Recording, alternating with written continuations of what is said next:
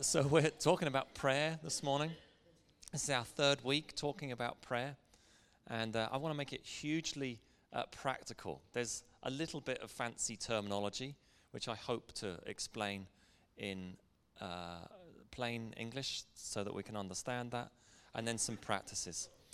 A lot of the teaching has been really, really helpful from a course that I did or studied, all about spiritual formation, and so I'm indebted to a vineyard pastor in the States, Steve Somerville, who is long-standing veteran of the faith and ministering, and it's been hugely helpful. So if you think this is good, all credit to him. If you think it's a bit naff, it's his fault. So let's begin by a great quote from Henry Nouwen, and it says this: "Very few ministers will deny that prayer is important. They will not even deny that prayer is the most important dimension of their lives. But the fact is that most ministers pray very little or not at all.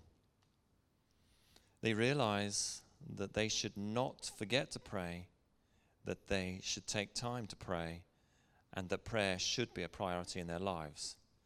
But all these shoulds do not have the power to carry them over the enormous obstacle of their activism. There is always one more phone call, one more letter, one more visit, one more meeting, one more book, and one more party. Together these form an insurmountable pile of activities. The contrast between the great support for the idea of prayer and the lack of support for the practice of it is so blatantly visible." My guess is that ministers are not the only folks who are like this and feel like this. We're not the only ones guilty. Not guilty, but you understand the point. And prayer for me as a journey has been one of these things of, goodness, I know of course I do it. Of course I'm meant to do it. Of course I'm a minister. I get paid to do it. And so often those things and other things just get in the way. And I think many of us are left kind of baffled, feeling like, I know we're meant to pray, but how do you pray? No one's ever kind of sat down and taught me or whatever. And I pray a bit like this, I pray a bit like that, but is it the right way? I just don't know. And we're left feeling guilty, like, I just don't pray enough. Or I don't pray like such and such. They seem to be really spiritual, and they seem to really, and we just get ourselves all kind of knotted up. And so what I would like to do this morning is just outline just a few things and a few practices, which if you take notes, it would be really helpful maybe just to take some notes this morning, because there could be some things that you might want to kind of take away and practice. I want to begin with two fancy words, and I probably pronounced them incorrectly. That's just the way of it. But in so doing, it kind of outlines the broadness of prayer. So there's many types and many different ways of praying, but most tend to fall under two categories. One is called cataphatic, and the other is apophatic prayer. And the reason I'm kind of doing this is simply because if you're going to read any more about prayer, you're going to come across these words, and I'm going to make them simple. I hope that you understand. Cataphatic prayer is based on images, symbols, words, perceptions, and ways that we talk or think about God. God is known, experienced through creation, light, sound, colors, senses, words, and images. Listen to the words from these scriptures, and you'll begin to see where we get to this understanding of who God is, and therefore how we approach him in prayer. Here are some verses. "For ever since the world was created, people have seen the earth and sky. Through everything God made, they can clearly see his invisible qualities, his eternal power and divine nature. Where can I go from your spirit, or where can I flee from your presence?" Another one from Matthew. "Look at the birds of the air. Consider the lilies of the field." Do you see how these are symbols, these are images, these are ways in which we begin to see the world, but the way that we begin to see him, and therefore the way that we begin to approach him in our prayer life. "Anyone who has seen me," this is Jesus speaking, "has seen the Father. So why are you asking me to show him to you?" The Son is the radiance of God's glory and the exact representation of his being. And most of us have learned to pray in this way, in this cataphatic manner. Listen to the way you pray in your prayers, alone, at home, or be it in a corporate time with other people, and listen to the words in which you use and the way in which we approach him. This is our most likely form of praying. Lord God, would you such and such? Thank you, God, that you are. And we begin to describe who he is, and then we present our request to him.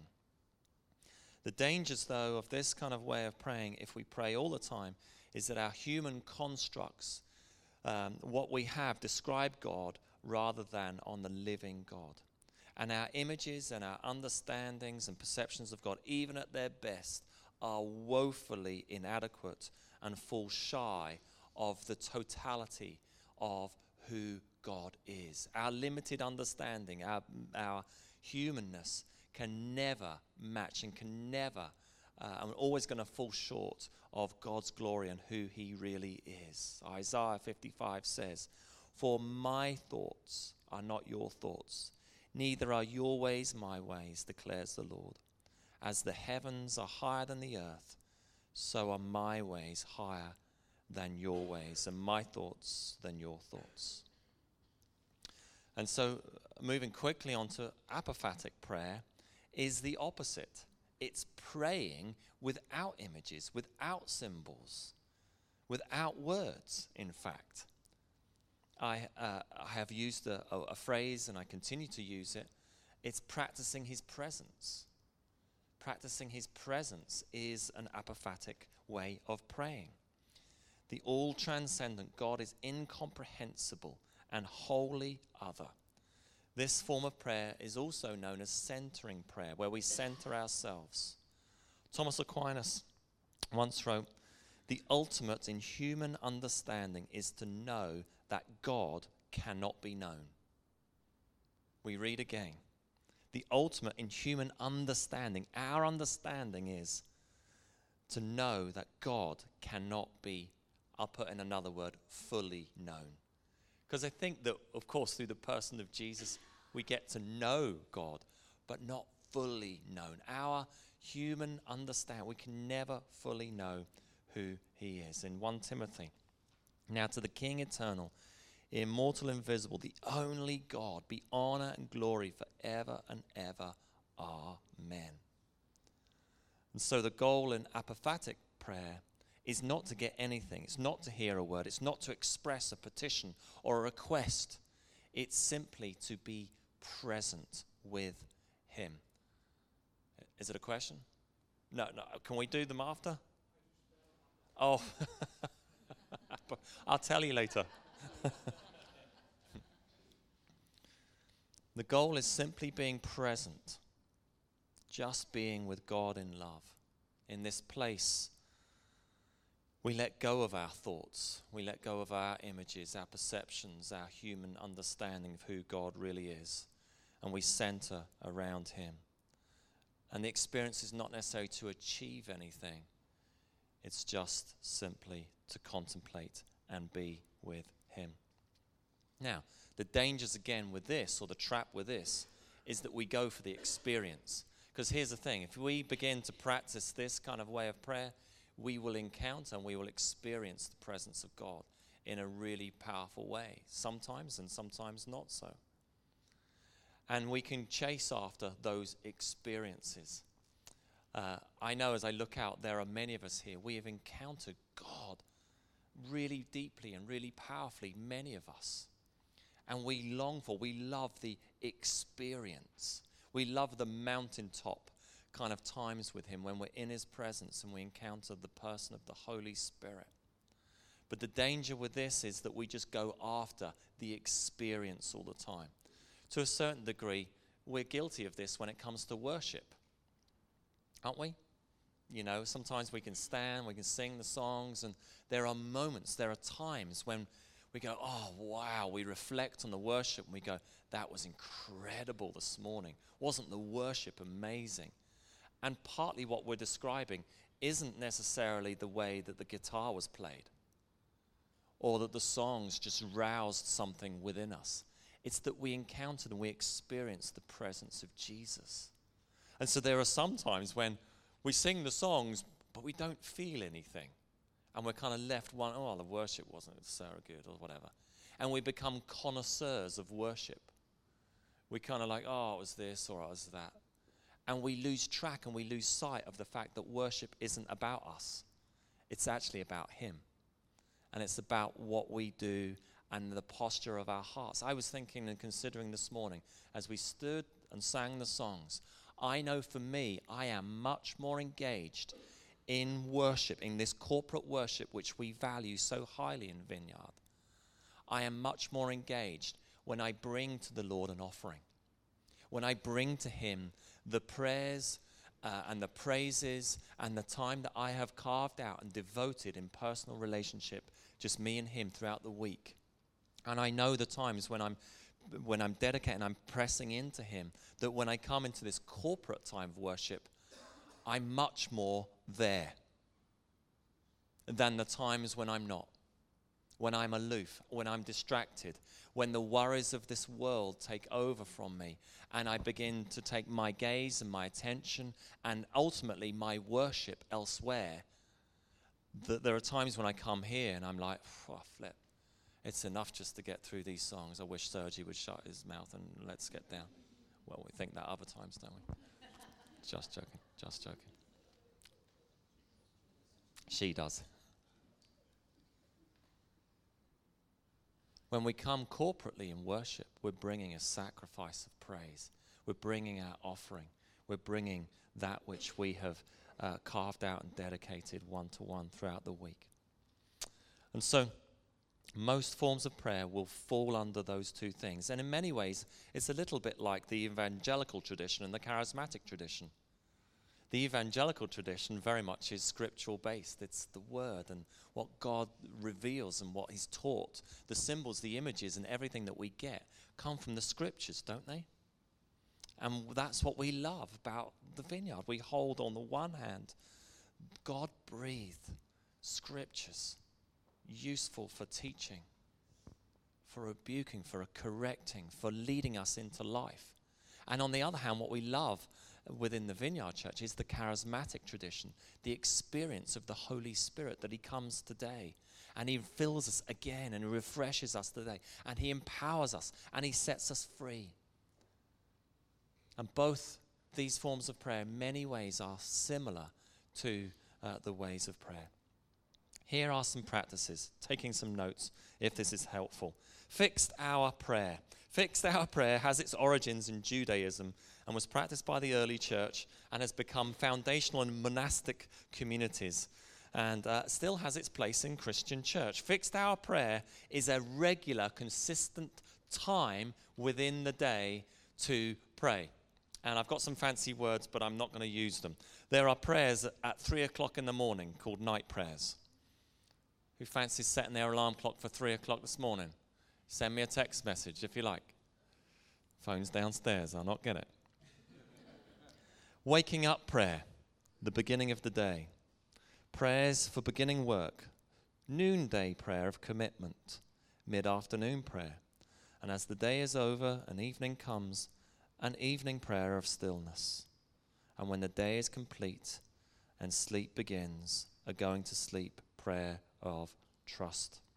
The benefits of this form of prayer is that it interjects prayer times into our everyday routine of life. It interrupts our daily routine and calls us to remember and come close and draw near to God. And it just practices this rhythm of constant relationship with God throughout the day. Now, the reality is we are not going to be able to do that. Neither do many of us want to do that. But it is still possible to practice fixed hour prayer throughout our day, through various breaks, through various things. And here are just a few ideas. We can pray at meal times. It can be just a very simple prayer, whether you're on your own or whether you're together as a family. We just join together and give thanks, and we acknowledge God in that moment. We can pray when we're traveling to and from work, whether you're walking, whether you're cycling, Driving the car, be very careful. Or you catch the train, or you're on a plane, wherever it is, however you're getting there. That is time that you have which you can focus on God. Did I tell you my story about cycling and praying? Did I ever tell you that one? Yes or no? No, I didn't. Okay, so I'm a new believer. I'm 16 years of age, and I'm praying. And I'm thinking that to pray, you're supposed to close your eyes. Because that's what you do, right? And I was praying whilst riding my bike. And I thought, that's really daft to kind of ride a bike and close your eyes. So the next best thing I thought of, well, if I kind of have my head bowed, well, then that's closer. I think that's acceptable to God. And so I'm riding my bike, and I'm praying, and my head's down, but it's not up, and I ride into the back of a parked car. And I surf up the back of it, and I don't think I damaged it too badly, but I really hurt my leg that day anyway. Before you go to work, take a minute. I'd like to say I do this every morning. I don't. But there are some mornings I come down to the office, go in, and I sit quietly, and sometimes I don't speak a word. I'm practicing apophatic prayer, just stilling myself, centering myself. Sometimes I'll just simply say, Lord, this is the day ahead. Help me, and I begin to put out my petitions, whatever it might be. Could be in mid-morning break, take 2 minutes, sit in quiet, offer to him what's happened and what's coming up. Read a psalm, read the Lord's Prayer. At lunchtime, it's the same. Waiting to collect the children. Those of us who are parents, you drive to the school gates or whatever it might be, you get there 10 minutes early, you've 10 minutes to spare. You can choose to spend some time doing that. Could be waiting for a lift. It could be a doctor's appointment, waiting for your appointment there. Could be waiting for food to arrive. It could be when you go walking the dog, when you're on the loo, in the shower, in the bath, lying in bed in the morning or at night time. There are many moments throughout every single day when we can choose to center ourselves, come before the Lord, maybe read something, whatever it might be, throughout the day and every day. There are moments that we can practice that. Think of another habit, which I'm pretty confident that 90-something% of us are very good at doing every single day. We manage to practice this every single day. And we pay homage to the third limb that many of us carry around with us. It's our mobile phones. We are very good at practicing fixed hour devotion to our phones, aren't we? So all those moments, all those ideas that I just suggested, most of the time, if we're really honest, our phones are our go-to thing. Who gets, if you've an Apple phone, who gets the weekly report that kind of pings up? Anyone else? I get it on Sunday mornings. Does everyone get it on Sunday mornings? Yeah, okay. So I got mine this morning. This is confession time. It's going to make you feel really good, or it's going to make you feel really bad. But I was utterly stunned this morning when my daily report came through. I had used, this is screen time, I had used my phone 22% less this week than the previous week. Now that's fantastic. I mean, I'm really, pat on the back for that, you know. But I was astounded. This is the first time I've actually looked at it. The average time per day on screen time on my phone was 1 hour, 51 minutes. I couldn't believe that. My goodness, what am I doing? There's only so much Strava I can look at. Strava's like for running geeks. It's my only form of social media, by the way. There's only so much Panda Pop I can play. I even took my email off my phone so that I don't get checking my emails. 1 hour, 51 minutes. I wonder how much time I spent praying every day, average. The same for all of us, isn't that right? Where are we at? We need to speed up slightly. Breath prayers. Breath praying is simply speaking short prayers throughout the day. The best or most well-known breath prayer is sometimes known as the Jesus prayer. Lord Jesus Christ, have mercy on me. It's been adapted with a few other phrases. You might have heard of it. I remember in my Anglican days back home, we would have prayed, Lord Jesus Christ, Son of the living God, have mercy on me, a sinner. Breath prayers are intended to help pray as natural as it is to breathing, that it's something that we repeat and that we practice through the day. Not that it becomes repetitive kind of, what's the word I'm looking for? Ritualistic, but actually heartfelt and meant. Here are just a few. Some of them are made up, some of them are based purely scripturally. Lord Jesus, teach me to abide in you. More of you, Lord, less of me. Lord Jesus, thank you for your love. Lord Jesus, help me to receive your love. Lord Jesus, you are my life. Lord Jesus, nothing can separate me from your love. Can you begin to imagine praying this? Just short phrases throughout the day, centering ourselves, remembering him, remembering who we are in him. Your will be done. The Lord is for me, so I will not be afraid. Lord Jesus, you are always with me. Praying that prayer when you're going into a situation where you feel alone. Lord, you're with me. Be with me. Jesus, help me to receive your grace. Ground me in your love. Be at home in my heart. Increase my desire for you. And here are the two I've been praying recently, nearly on a daily basis. Your perfect love drives out fear. I will trust you. I will trust you. I cannot tell you how many times I prayed that single prayer yesterday. Lord, I will trust you. These things that are coming up, I will trust you. I trust you, Lord. And we begin to make that a practice, and we begin to mean it.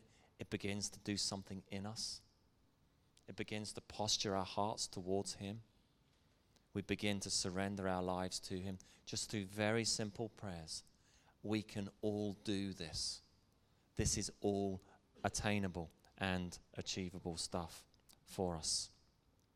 The prayer of examine. Prayer of examine is the prayer of examination. And it's a way of assessing one's life on a daily basis, on a regular basis. Usually at night time is a good time to pray the prayer of examine. Some of you, if you're well-read or you've some historical background, you'll have heard of a guy called Ignatius of Loyola. There you go, thank you.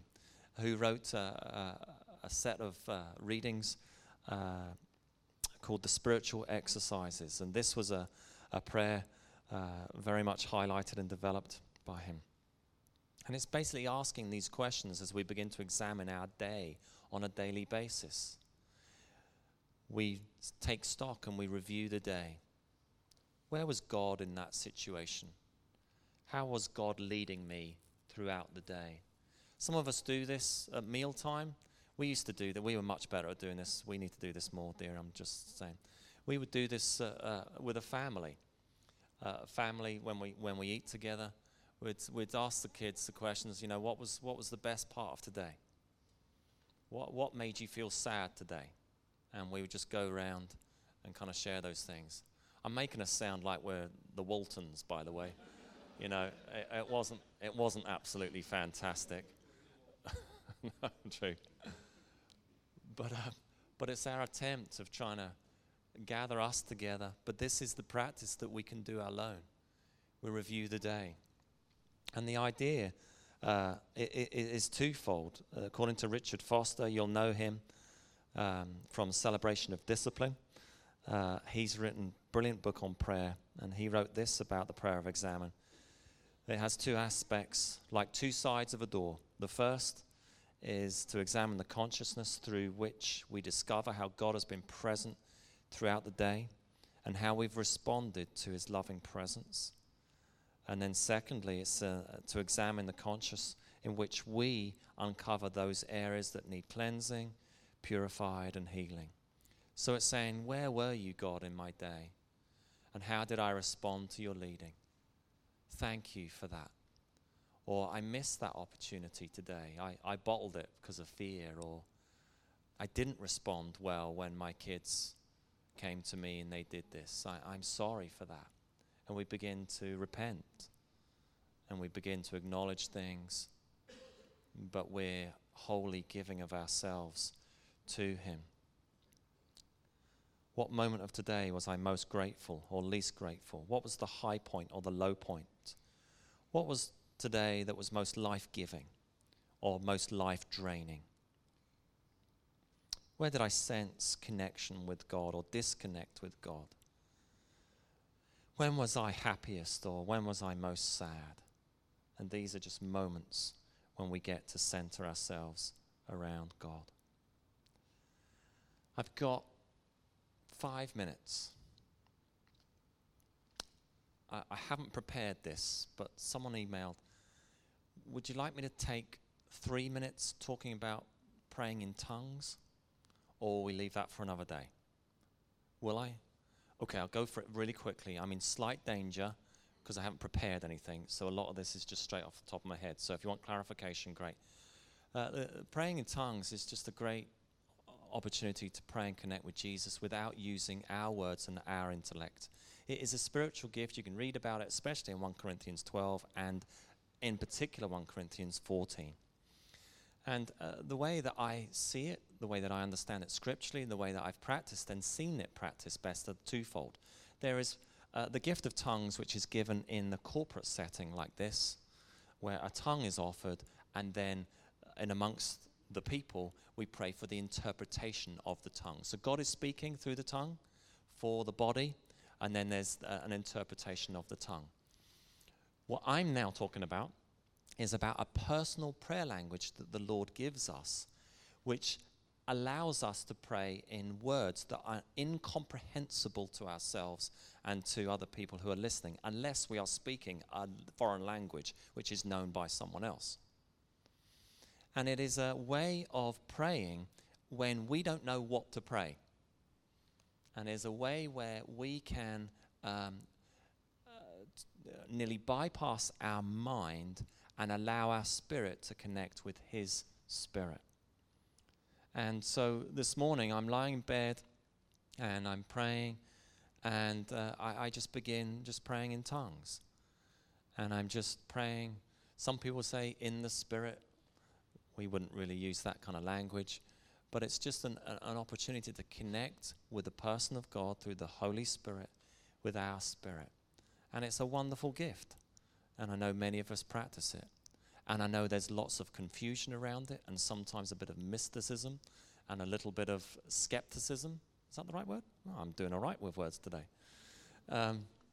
So, if you don't pray in tongues, but you think you'd like to, you can do that. It's not, you're some flip there, top quality Christian, they can do the tongues thing. It's not like that. It's like everyone can do that. If you're a Christian, you can do that. And if you'd like to speak in tongues, you're just not sure how to get started, well, in about 2 minutes' time, you can come forwards and have a wee chat, and we can pray, and you can begin that just this morning. There you go. That's good, isn't it? Isn't he good? Isn't he good that he invites us to have a relationship with him, that we talk and that we listen, and that he listens and he talks, because that's what prayer is all about. There's some really helpful ways of praying this morning. I wonder which one God is speaking to you about, and what one or two that you can go away and actually practice. Because by doing it, it's going to lead you closer to him and form you and allow you to become more like him.